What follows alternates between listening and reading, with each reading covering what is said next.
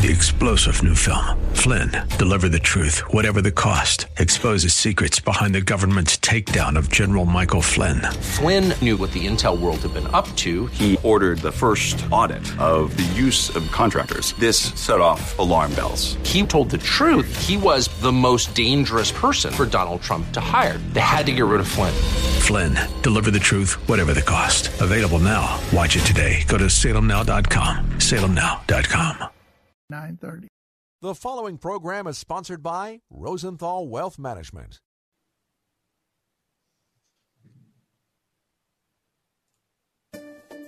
It's time now for Making Money Sense, live with Larry Rosenthal. Larry is recognized as one of the nation's leading financial and retirement planners and is here to answer your questions right now. Author, speaker, and talk show host Larry Rosenthal is dedicated to teaching others financial stewardship from a biblical point of view. Call Larry now. Studio lines are open at 855-ROSE-123. That's 855-767-3123. Making Money Sense is on the air. Welcome once again to the Larry Rosenthal Show, Making Money Sense. And here he is, right here with us today, Larry Rosenthal himself. Good morning, sir. Well, good morning, Chris, and how are you doing today? I'm doing good. You're rocking the red. You look good today. Awesome. Hey, you know, the gnats and the caps, right? There you go, brother. There you go. Well, good morning, everyone. Welcome to Making Money Sense. I'm Larry Rosenthal. I'd like to continue to welcome our longtime listeners on WAVA in the D.C., Baltimore area, as well as our listeners now. They can be considered longtime, too, Chris. Yeah, absolutely. Going on a handful of years here. Sirius XM, nationwide, border to border, and coast to coast, as you like to say, on Family XM, Sirius Channel 131.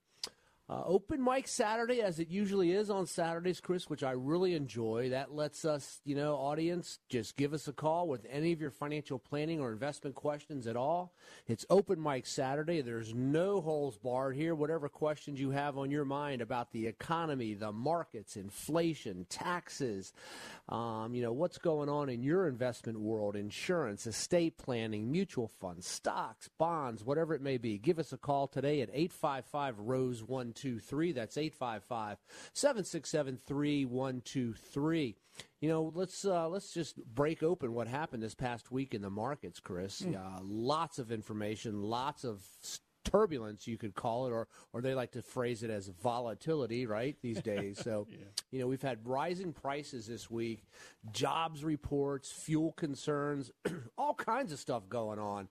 Inflation accelerated this past week at its fastest pace, in more than 12 years when the April number came out. Now, one of the things that people have to understand is when you compare these numbers, like you're comparing corporate earnings or inflation or different statistics, it's usually year over year. So we compared April of 2020 versus April of 2021. Well, what was the economy doing in April of 2020? It was basically shut down, right? Oh, yeah, it was ugly. And now we've got the vaccine, we've got reopening, we've got stimulus, we've got pent-up consumer demand. Now we're starting to see this reflation in the opening of the economy. So we hit the largest number we hit in 12 years. The CPI index came in, it rose 4.2%. People thought it would rise 3.6%, so it was a much stronger number than what a lot of people thought. And so what does that mean? What does that do for stocks? Well, you think, we're getting an expanding economy, so naturally we're going to have a byproduct of a little bit of inflation. Isn't that good? But why are stocks reacting in such a negative or volatile way when it comes to this? And the reason why is when you take a look at what the Fed may do if they have to step in and slow down inflation, if inflation runs away wild, which nobody wants that to happen, then the Federal Reserve is going to step in and start to slow down the economy through its different tools and measures, either through their bond programs by tapering that down or by simply raising interest rates. That'll sort of tap the brakes on the economy and take a little bit of the grease out of the gears of the economy and slow it all down. Little nervousness on Wall Street because of all of this, isn't there? Absolutely. Stocks do not like that at all, especially your growth type stocks, your technology sector stocks, because the return on investment there is a little bit longer than some other types of stocks. So, the debate is still out as to, is this reinflation that we're getting, is it going to subside after the initial opening of the economy, after supply chains catch back up to today's demand, or is it going to continue? Well, we'll find. Stay tuned on that one, Chris. We'll find that out probably middle of the year, July, August, September, sometime when it boils down to that. And then we were expecting a huge jobs number in April as well, and we were expecting about 1 million people to be reemployed, but it came in at 266,000 jobs, which was not that big of a print, and that is an argument for maybe there's not going to be as much inflation when it comes down to it. So, but we have had a couple of the Federal Reserve presidents come out and basically say, based off of this information here, it is not time for the Fed to act at all, and the economy still continue to run and expand. So, there's an old adage on Wall Street, Chris, don't fight the Fed. Don't fight the Fed, and this Wednesday, the Fed's going to release its notes from last month's meeting. So it'll be interesting to see what they have to say on that. People will pay very close attention to that as far as all that goes. So, so that's kind of the creation of some of the volatility that happened this past week with inflation. You're going to see this narrative continue to play out over the coming next several weeks or so. We've been talking about this for a long time. We've been telling our clients about this, to expect volatility during the reopening of the economy simply because of inflation pressures. Now, the good news on all of this is when you were reopening the economy, why do people buy stocks to begin with? They buy stocks based off the future anticipated earnings of a corporation, right? So, again, Company A, things aren't going well. Company B, things are going great. You want to buy Company B stock, right? Well, how are earnings happening right now? So the first quarter earnings so far are coming in pretty strong. As a result, we've had 457 people out of the S&P 500 report earnings in the first quarter this year. Now, remember, in April, May, and June, we are reporting for January, February, March, and it's January, February, March of 2021 as compared to January, February, March of 2020, right? So we're getting that comparison there, year-over-year comparison. Revenues are it's up 87.1%. And it's beating expectations, which is, it's up 51.3%. And 87.1% have exceeded the expectations on it all. So, So blended revenue, earnings, the whole 9 yards. The reports just look very, very strong and very, very good. So we've got this happening here. We've got on one side of the aisle, we've got inflation pressures. Is it going to be rampant and run away?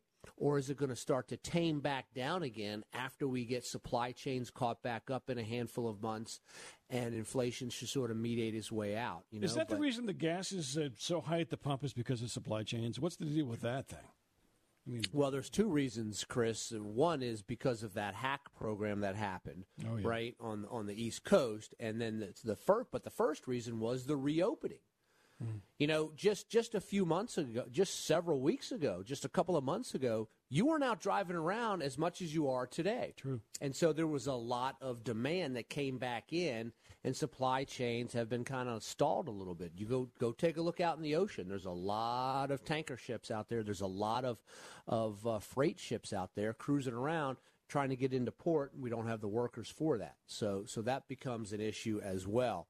As far as the reopening goes. So supply chains are a little messed up right now, a little slow to develop and things, and we see that all over the place. I have a friend that owns a couple of restaurants, and he was telling me that, they're running into issues with to-go orders. Not that people aren't ordering them, but the styrofoam boxes to put the food in. Oh, wow. Okay? So that's a supply chain issue, right? So they're having to figure out other ways. So, you take a look at that and you're like, wow, it's all over when supply chains get messed up like that. I just borrow one with the next restaurant over across the street, right? Yeah, there you go. But that also creates inflation. because now you've got consumers demanding more of it. People can raise prices on it all. And it just happens all along the way because all of a sudden, his supplier's raising prices because they don't have enough and he's got to pass it on, and that creates the triggering event. So we're going to have to wait to see how this stuff plays out with it all. So you've got inflation in one camp, you've got corporate earnings in the other camp, right? And then on the side you've got taxes as well, which is, there's with this inflation pressure coming right now, there seems to be a lot of pressure on the tax conversation. So we'll have to wait to see how the Biden administration actually handles some of these tax issues there. So, but when you take a look at breaking down the earnings reports, very, very strong, very, very good, very, very positive as far as, anticipation goes. So all in all, if inflation stays tampered down and taxes do as well, the markets could be in for a reasonable type of a year this year. There's no guarantees on any of that at all, but it's important now, especially during these times of volatility, to make sure you understand what you own. Know what you own. Know what's inside your ETFs, your mutual funds. Are you in the right stocks as far as the sectors go? Are you in a sector now that during an economic expansion, rising interest rates in the bond market, are those stocks going to be doing well? What sector or are they not going to be doing well? What sector is the one that's going to be doing well right now? What's a good sector to be in? Well, when I get that question, Chris, a lot, what sector should we be in? I have to push that question back, and we had a big discussion with this exact question here not too long ago, and with some people, and I want to push that question back because we get that question all the time. Where should I be right now? Okay, where should I be investing today? And the question is actually asked incorrectly. The question needs to be asked in threefold. In other words, hey, Larry, I want to make an investment, and I want this investment to be long-term, or I want it to be short-range, or I want it to be mid-range, okay? So when you take a look at a longer-term position, you're looking at what we would call just a long-term view on the economy, 7, 10 plus years out. What is the theme of that type of an investment, okay? Where do you want to be? Like, take a look at healthcare, take a look at technology. Take a look at all the advancements in healthcare and technology, and many, many more still to come, right? And break down all those different sectors. We as a human race are not done developing healthcare and or technology, especially when you combine them together. So that is sort of a long-term theme in a sector that you probably want to be there and ride the ups and downs along the way.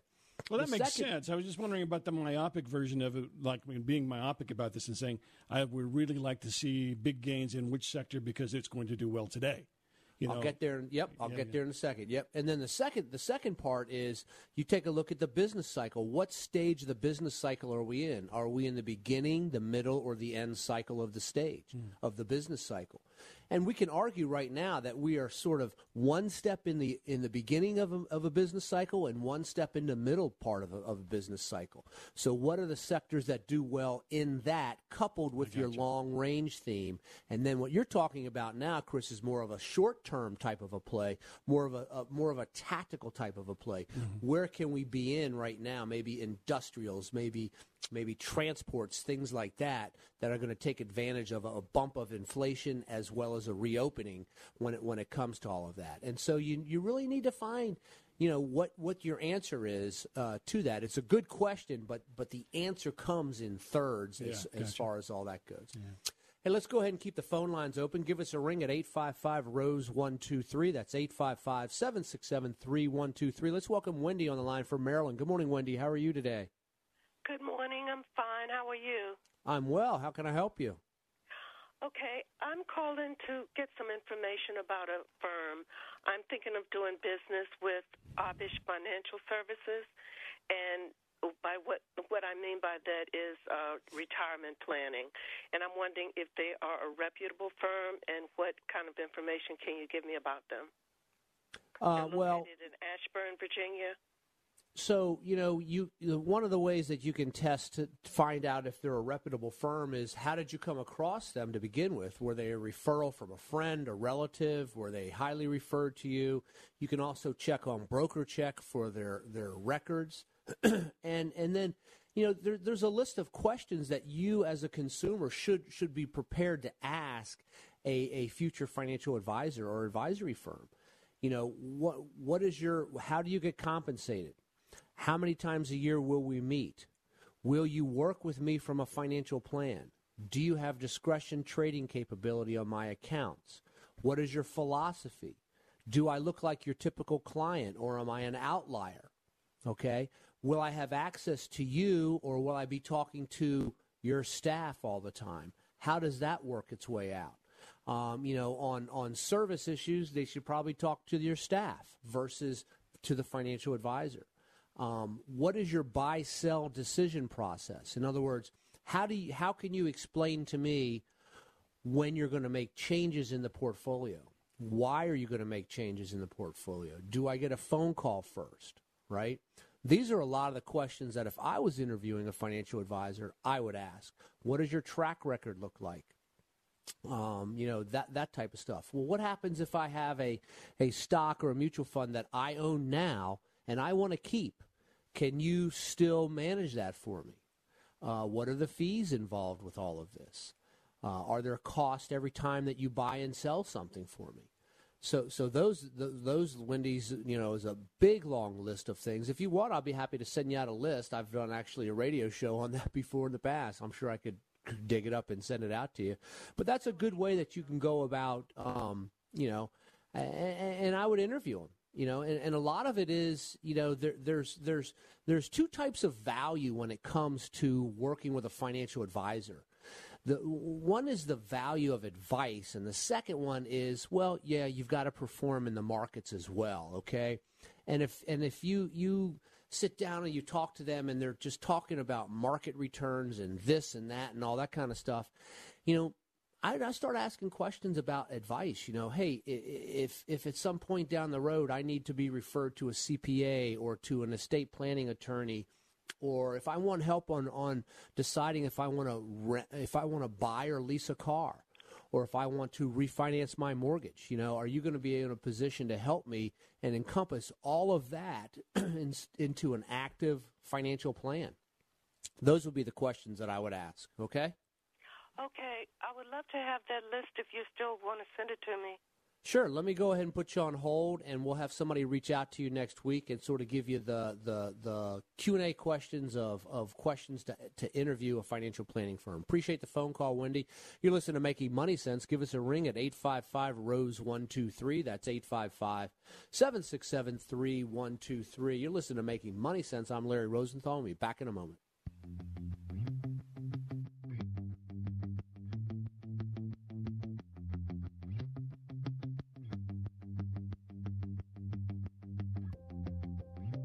Listening to Making Money Sense live with Larry Rosenthal. Phone lines are open for your retirement and financial planning questions at 855-ROSE-123. That's 855-767-3123. More Making Money Sense in a moment.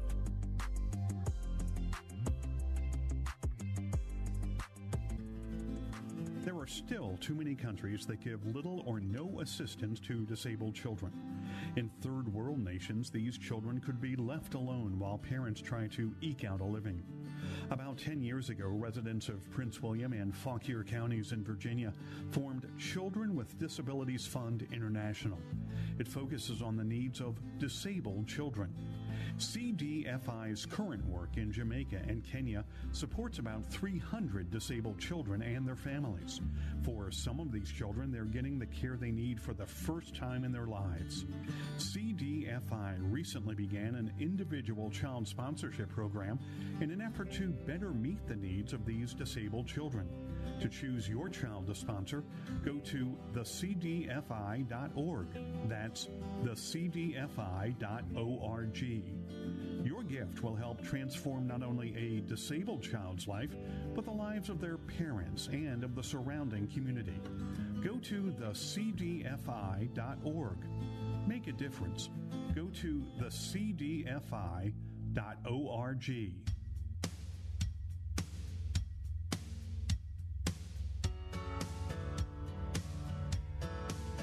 You've seen and heard him on Fox Business, CNBC, and the Wall Street Journal. Larry Rosenthal is here right now to take your calls at 855-767-3123. That's 855-ROSE-123. This is the Larry Rosenthal Show.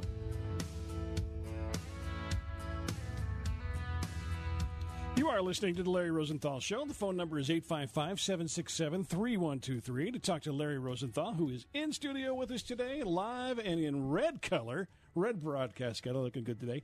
855-767-3123, 855-ROSE-123. Larry. You like my red shirt, don't you, Chris? I do like that red shirt. You know, Yeah, maybe I'm like those dogs. red. Red's a big thing for me. I don't know. It's red. It's definitely red. It is red. Yep. Hey, let's keep those phone calls rolling in. Give us a ring, 855-ROSE-123. Let's welcome Julie on the line from Virginia. Good morning, Julie. How are you? Hey, good morning. I'm good. Thanks for taking my call. Sure. How can I help you? Sure. Well, I'm in my late 40s. I've been working with the financial advisor to be ready to buy my first home in the next couple of years, paying off debt, almost done with my student loan. And I'm in the midst of building a down payment. But now with all the housing prices that are just kind of crazy, I'm not sure if I should push that horizon out or think about a different kind of down payment or what to do in the next couple of years about a first new home. Well, Julie, when it comes to buying real estate, you need to ask the question, is this going to be an investment or is it going to be where I'm going to raise my family? Is it going to be shelter? And yes, we still want to make money on it, but, you know, you are correct in that identifying that you will be buying it now at the top of a market. And there's a couple of factors involved with that. One is low interest rates on it, and two, it is the inventory is very, very small because a lot of people are moving to bigger homes because they're working at home now, and they're moving to where they want to be. And then you also take a look at the supply chains of inventory, like wood and labor and all that kind of, you know, building materials is very limited based off of demand today. So all of that factored together is raising the prices on homes. There's one thing for sure. Real estate will go up and down just like any other market in its own business cycle. So you have to sort of ask the question, you know, look, if we have a recession, if the recession were to hit next week, then real estate prices are going to start to drop, okay, because we'll end up with more supply than we will demand. That's a good time to start buying, right? But at the same time, if you're at the point in life where you want to start buying now because of whatever your family situation and desires and goals are, you just have to also accept the fact that if you buy it right now and maybe 3 years or 5 years or whatever it is, the economy pulls back, the value of that home could drop a little bit, but it's only on paper. But if you're looking to stay in this home for a longer period of time, most likely you'll be okay. But if you're looking at it from an investment standpoint and you want to make sure it's working every single year, growing, then it could be a hesitant time to purchase it right now. Does that kind of give you some clarity on that? It does. Thank you. The other factor is I'm about to put a child through college who's going to live at home the first 2 years, but then does want to be in a dorm. And I'm wondering for your thoughts on the cost benefit of dorm living, if it really is throwing money away when that could be invested into a home where he can, you know, invest or something like that. So that's another. So I've seen lots of people over the years, many people, as a matter of fact, take, where their children go to school or their grandkids go to school, whatever the case may be, where they'll buy a condo or a townhouse in there and have the student live there with some friends. And, I've seen a lot of times that it pays off pretty well. Sometimes it doesn't, and that depends on the real estate cycle of when the child's actually in school as far as that goes. But, you know, the big thing here is when you're looking at these homes, at doing this, you know, not the investment for the school, that's a different story, but the investment for your house it's all about the cash flow. And stop and think about this for a second. If you get into a home and let's suppose the home has equity inside of it, right? But you don't have the desire to sell it, and the values go down, who really cares? Just like if the values go up, who really cares if you don't have the desire to sell it? Because it's all about the cash flow and the lifestyle and living there. And that's really what you have to take a look at. So if due to interest rates being so low and accommodative these days, if you're able to push yourself into a home today and you can manage the cash flow on all of that and give yourself the question and ask yourself, well, what happens if the real estate value drops 10%, 5 years from now, or whatever the case may be, 3 years, whatever it may be, are you still going to be okay with that payment? So you want to make sure that you're getting your interest rate locked in right there. One thing's for sure, though, in real estate, taxes and insurance, they usually tend to go up as far as payments go. So, it's really boils down to a financial plan objective as to length of time on all of that. And if you want, I'll be happy to send you out our financial planning toolkit, and you can take a look at sort of drawing a line in the sand and getting a little bit more details on all of that. Oh, that'd be great. Yeah, this is great perspective. I appreciate it. Sure. Let me put you on hold, and Bob will get some of your contact information. We'll have someone reach out to you next week with a follow-up on that. Appreciate the phone call, Julie. You're listening to Making Money Sense, Larry Rosenthal Show. Dial us up at 855-ROSE-123. That's 855-767-3123. And stay tuned, too. We're going to be announcing some more webinars that we're going to be doing. Some part in the second half of June. We'll be coming up with some more of them. So visit our website at LarryRosenthal.com. Follow us on our Facebook page, like us there, and check us out on our newsletter. You can sign up for our monthly newsletter. It's free. There's no cost. That's what free means, right, Chris? I like free. Free's a great word. Free is a good deal, My right? favorite four-letter word. Ice cream, too. Yep. There you go. There you go. Yeah. Hey, so this sort of falls under the heading of no place to go. No place to go for yield. If I wanted to make an investment and start to receive income from that investment, if my objective today was to receive income from the investment, growth being secondary, where can I go? Where can I get that type of investment today in what we call a yield-starved environment? A dividend-based kind of a thing, right, or something like that? A dividend, yield, interest earnings. What do you want to call it? Yeah. So let's just shop around a little bit here. Let's take a look at the banks, right? If we were to put money in the bank, what's our rate of return these days, Chris? Pretty low, right? If not zero. Not good. Well, what happens if we were to put money into stocks and we got the typical dividend rate of, the S&P 500? Where would that be? About 1.3%. Yeah, not a whole lot. That's not a lot given the volatility of stocks going up and down. What about if we were to buy individual bonds? If we were to buy a 10-year Treasury bond, we'd be at 1.6%. Do we want to lock our money up for 10 years for that length of time, right? So where do we go inside the yield-starved environment? What do we do if we're in a position now where we don't want to spend principal, but we want to employ interest income, dividends, yield, and live off of them, right? Boy, it sounds like whatever you can come up with. If there's something in there, that's going to be good. There are places that we can come up with different things. So we'll be talking about that. I see we have to take a quick break here. So let's keep the phone lines open. We'll be talking about that on the other side of the break. So give us a ring at 855-ROSE-123. That's 855-767-3123. You're listening to Making Money Sense. I'm Larry Rosenthal, and we'll be back in a moment. You are listening to Making Money Sense live with Larry Rosenthal. Phone lines are open for your retirement and financial planning questions at 855-ROSE-123. That's 855-767-3123. More Making Money Sense in a moment.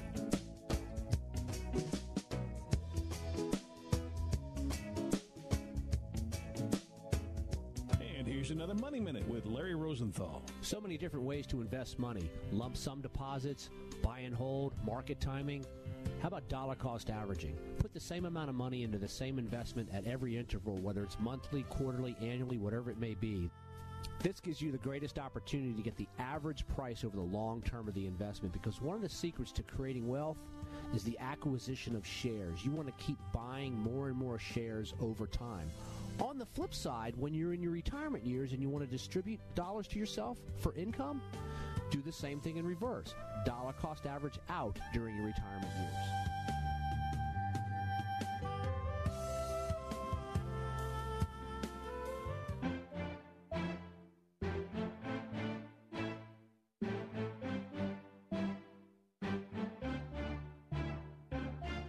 Now nationwide and coast to coast from sea to shining sea. Call now, 855-767-3123.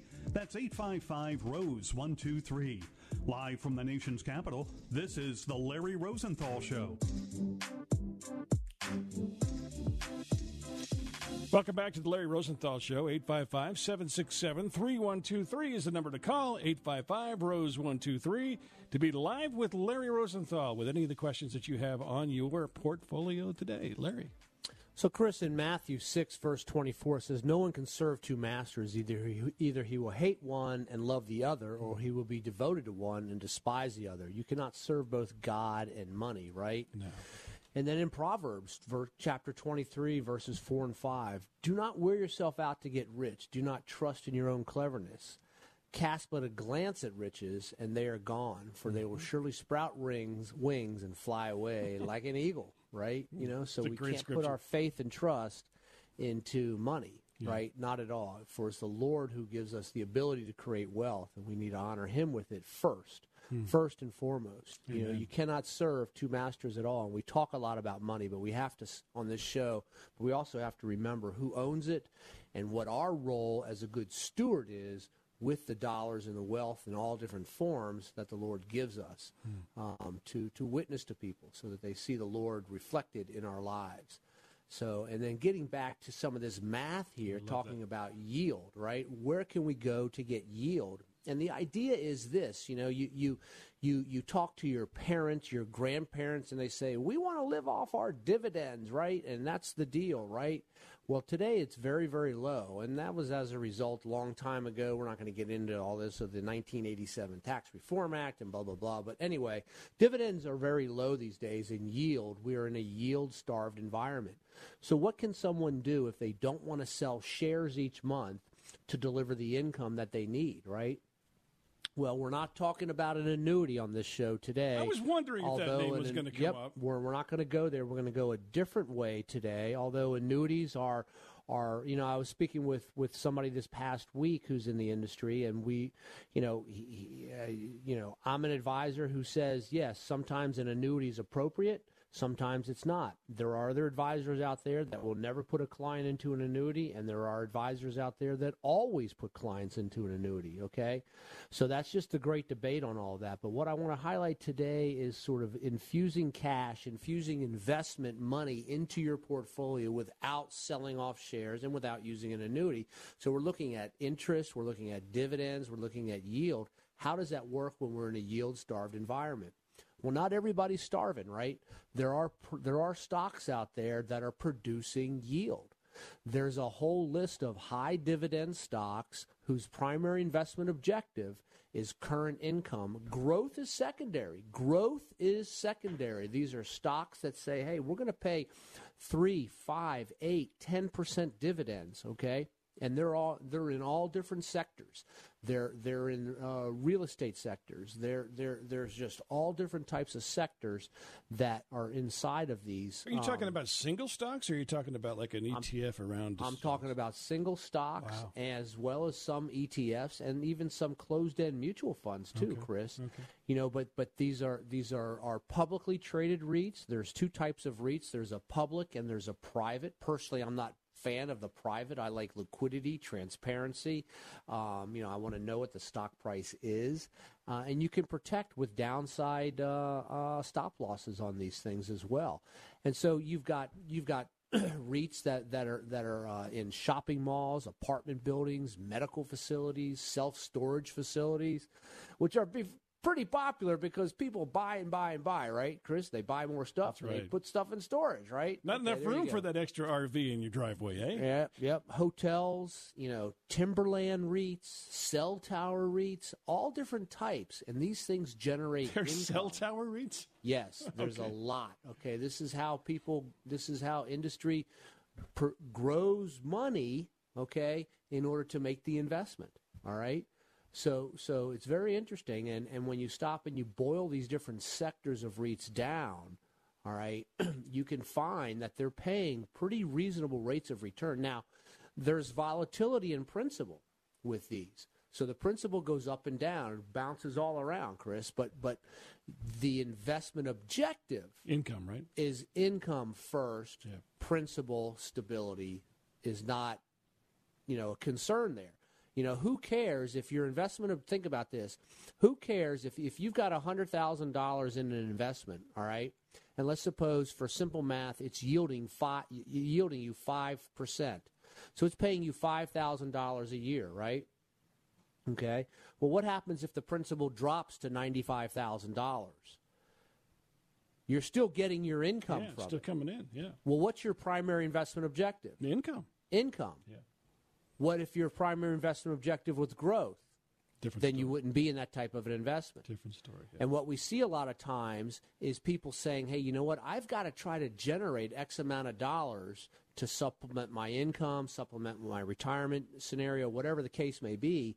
And you can take a look at some of these high dividend paying stocks and or REITs in order to generate that. And then you can put, protection mechanisms. They're called stop losses and trailing stop losses underneath them to protect if it does drop down. Mm-hmm. So you get a little bit of both worlds there. So my point is that there's actually 6 or 7 ways fuse income into your retirement portfolio that you can extract without selling off ownership of shares or replenishing the ownership of shares at some point as well. Mm-hmm. So it's very interesting when people start to make the study of, well, how do I get income for my retirement portfolio? We had a caller earlier today ask about how do you interview, how do you shop around for a financial advisor? That'd be one of the questions I'd ask. Can you explain to me the 3 phases of financial planning, the accumulation phase, the distribution phase, and then the legacy phase? And phase 2, the distribution phase, that's what we're talking about now, Chris, is that's the most expensive phase because that's when a lot of taxes get involved with things. And now all of a sudden you're sitting here going, hey, I'm sitting on the couch, right, and I'm not working and I need income coming in. How do I do this? These would be questions to interview, if that caller's still listening, your prospective, firm. And for those of you that are working with advisors right now, and those of you that are not, what is your game plan to infuse cash into your portfolio in a yield-starved environment? And don't get me wrong, we're not going to see interest rates rise to where bank CDs are paying 4 and 5% anytime soon. Not anytime soon. We're going to be in a low for long environment when it comes to interest rates. We really are. Okay, even if inflation starts to run away, the Fed will jump in and tamp it down. Yeah. But it's going to be a while before we start to see rates really climb back up again to the point where the saver, and by saver I mean the bank CD owner, is satisfied with his or her yield on it. Can I ask you a question, Larry? When do you make this shift? I mean, I know that you're planning to retire. Is it when you walk out the door, all of a sudden I need to flip all my investments? Or there's a lot of planning going on in there, isn't there? There's a lot of planning that goes on before that, Chris, when you flip your investments from growth to income. Do you do it slowly? Do you do it fast? You do it slowly over time. Yeah. Yep. One of the things that we do at our firm is when we have our clients in a growth model, we also have them in a growth and income position in the model too, so that when they're ready to retire, we've already got that thing built up pretty good as a war chest, because when people first retire, they've got to start receiving income, in most cases, from their investments. But the problem that they have is, let's suppose you retire at 65, just pick an age. You've still got to live to 75, 85, and 95. You've still got 30 years of growth in front of you where the majority of your money still has to outpace both taxes and inflation over that period of time. So you've got to have, sort of 2 or 3 lanes of traffic, if you will, when it comes to building your retirement income or retirement distribution portfolio, all along the way. But the rule is the closer you are in time to needing your money, the more conservative those dollars have to be positioned. Okay. And then they have to produce income. And so now we're sitting here and we're going, well, wait a minute, Larry, we're in a yield-starved environment. How are we going to derive that income? And again, today I thought I'd talk about that a little bit without using, an annuity. An annuity will work that way very, very well. Okay. But you are committing a pile of dollars inside that product. Whereas what we were just describing, you're committing that money inside of certain investment vehicles, like REITs, okay, that are liquid, whereas an annuity typically is not liquid for you. Okay. Question on so REITs, there's though? pros and cons on both sides of that. Yes. With regards to REITs, what is there volatility in them as far as that is concerned as well, as different beta rates and all of that as well? Yes. Yeah. There's volatility inside of them. They're very sensitive to interest rate movements in the market, and then you have them in different sectors. I talked about rents, private commercial real estate, movie theaters, cell towers, timberlands. Just all different types of things. Energy, right? They're subject to whatever economic forces, good or bad, in affect that particular sector that they're in. So it's a very interesting thing, and these are, this is where the art and the skill of learning how to design an income production portfolio really comes in play. And you can also use closed-end funds too. They typically have more of a growth component and an higher income component than your typical garden variety balance type of a mutual fund out there. Can you explain what a closed-end fund actually is? Sure. Well, there's 2 types of mutual funds, Chris. There's an open-end mutual fund and a closed-end mutual fund. And when you buy a mutual fund, it's sort of assumed you're buying an open-ended mutual fund. So you put money into let's say you put $10,000 into a mutual fund, right? And then you want to pull the money back. You just take the $10,000 out, right? The mutual fund actually redeems your shares for you. They will buy them back for you and give you the cash. Whereas a closed-end mutual fund, you buy shares of that, and then when you want to get out of it, you sell those shares in the secondary market. Okay? So you say, hey, I'm putting $10,000 in, and I want to sell the money out now. There's going to be a buyer on the other side. The fund company's not going to redeem the shares back for you. Okay, and that's a whole other conversation on design. But when you take a look at an open-ended mutual fund, they have to carry a certain amount of cash for redemptions, and that creates performance drag because that money's sitting in a money market account, not growing with all the stocks, right? They got to cover it. So so there's a lot involved with all of this when you boil it down and take a look at really crunching the numbers and things, and that's why I always talk about there's pros and cons to all different investment vehicles, ETFs and ETNs, mutual funds, options. Option strategies are another way that you can simply employ cash into your retirement portfolio. And all option strategies are not aggressive and risky. There's a couple of them that are very, very simple to do. You are dealing with equities, so you do have the equity volatility risk, but you can use supporting stop losses underneath as well. So again, 5 or 6 different ways that you can infuse cash or infuse money into your portfolio without having to sell off shares of ownership. So very interesting there. Hey, if you want to get some information on all this, give us a ring at 855-ROSE-123. Oh, by the way, I forgot to mention on YouTube, check us out. You can see how we stream the show live on LarryRosenthal.tv. Yep, there's Bob waving in the back, okay, answering the phones. Give us a ring at 855-ROSE-123. If any of your financial planning or investment questions at all, 855-767-3123. I'm Larry Rosenthal, and we'll be back in a moment with more Making Money Sense.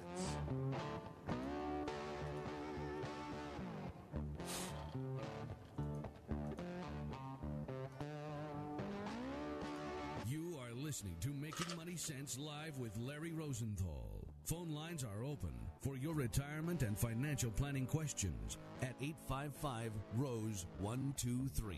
That's 855-767-3123. More Making Money Sense in a moment.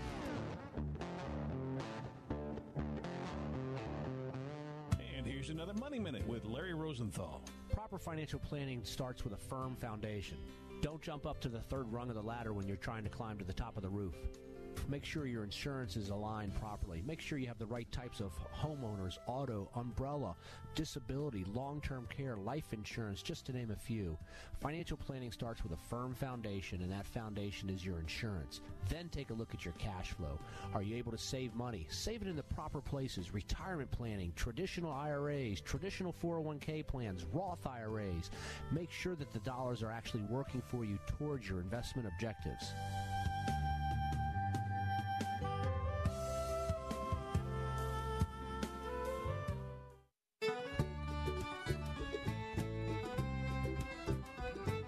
Delivering sound financial advice you can depend on. You found The Larry Rosenthal Show. Call now with your questions, 855-767-3123, or stop by LarryRosenthal.com. This is The Larry Rosenthal Show. Well, welcome back to the Larry Rosenthal Show. If you'd like to dial in, 855-767-3123, 855-ROSE123 to talk to Larry Rosenthal in studio with us here today. That's 855-767-3123. Larry. Chris, getting back to one of the questions you asked, I thought about it here at the break. We also want to address what's called sequencing risk. In other words, when you get ready to retire, do you think the economy and the stock market is going to cooperate with your time frame? Absolutely. They're going to just bend to my knee. They're going to do exactly what I thought, Chris. But mine and Bob's maybe not, right? Yeah, no, you guys, I don't know. So you have to sort of take a look at where your investments are and sort of time out what's happening in the markets and the economy as to how you're going to start pulling dollars out when you go to retire.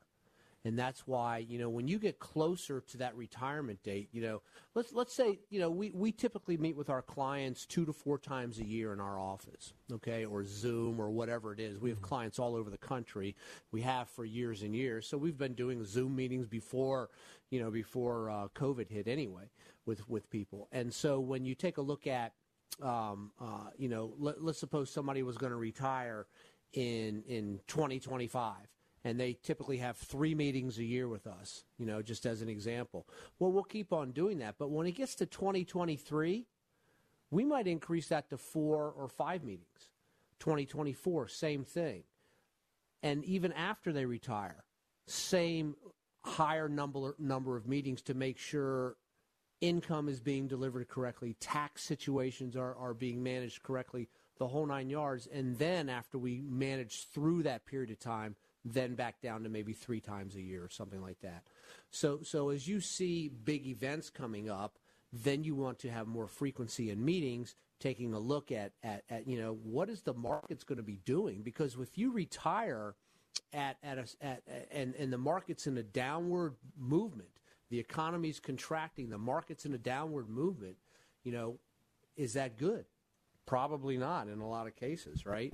So sequencing of timing, sequencing of risk, all of that kind of stuff is very important to really take a good, solid look at it. So, hey, let's go ahead and welcome Kevin on the line from Michigan. Good morning, Kevin. How are you today? Good. How are you, Larry? I'm well. How can I help you, sir? So I was wondering, I just bought a house in this crazy market. Free listing is pretty wonderful to get that, but I'm starting grad school in August, and I was just curious. I have some cash saved up, about $20,000, and I was wondering what I should do, whether I should save up for grad school or whether I should put more towards my mortgage payments per month. Well, I think that you would probably have a better return on investment with grad school, because you're going to be able to carry that degree longer with you to give you elevated income for a longer period of time than to put more money towards your mortgage payment now. There's Kevin, there's 9 different ways to answer the question of how do I manage my equity versus my mortgage payment. I've taught seminars on this. And what you have to understand is mortgages are simple interest on declining balances. Okay, simple interest on declining balances, and investments are compound interest on appreciating sums. right? So if you go by the calculator, it's going to tell you, hey, you know what? Pay the mortgage off over time and don't add extra money to the property, okay? But I would probably look at trying to put the money towards grad school, if that's what you wish to do, to further your education, to put you in a better job competitive scenario, because your income is going to be higher along the way. That's the vote that I would do based off of this information right here that I have. Sure. Would you recommend any investing while I'm in grad school, or strictly just be putting money towards the loans I'll be taking out for grad school? Well, you know, the that's a great question, and so I'll tell you again. If I brought in 100 financial advisors across the country into the studio right now, the first third are going to tell you, you know, don't invest at all, pay the grad school off. The next third are going to say, wait a minute, invest as much as you can because it's appreciating sums, compound interest, okay? And the middle third are going to be sort of on the fence. And you know, I understand the math on both sides of all of this. Personally, what I usually tell clients in a scenario like this is, if you have a bill that's due at a certain point in time, why do you want to risk that money? Okay? Let's just assume that you've got a tuition payment that's due. Let's just do simple math, $10,000, so I can do math easy here on the air, okay? And let's assume that it's due December of this year, right? And you've got $10,000, and you say, you know what, I want to put it in the market. And I say, okay, we put it in the market, and what do you think you're going to earn? Let's say 10% between now and then. That's $1,000. What happens if you lose 10%? Now you got $9,000 to pay a $10,000 bill. So I'm the type that sort of says, you know what, if you've got a bill that's due short term and you've got the money, stick it in a place that's guaranteed and you don't have to risk it and you don't have to worry about it. That's my personal bias on that. But again, other advisors are going to tell you, no, juice it up, try to make a little bit of interest on all of that. That really boils down, Kevin, to your own risk tolerance, okay?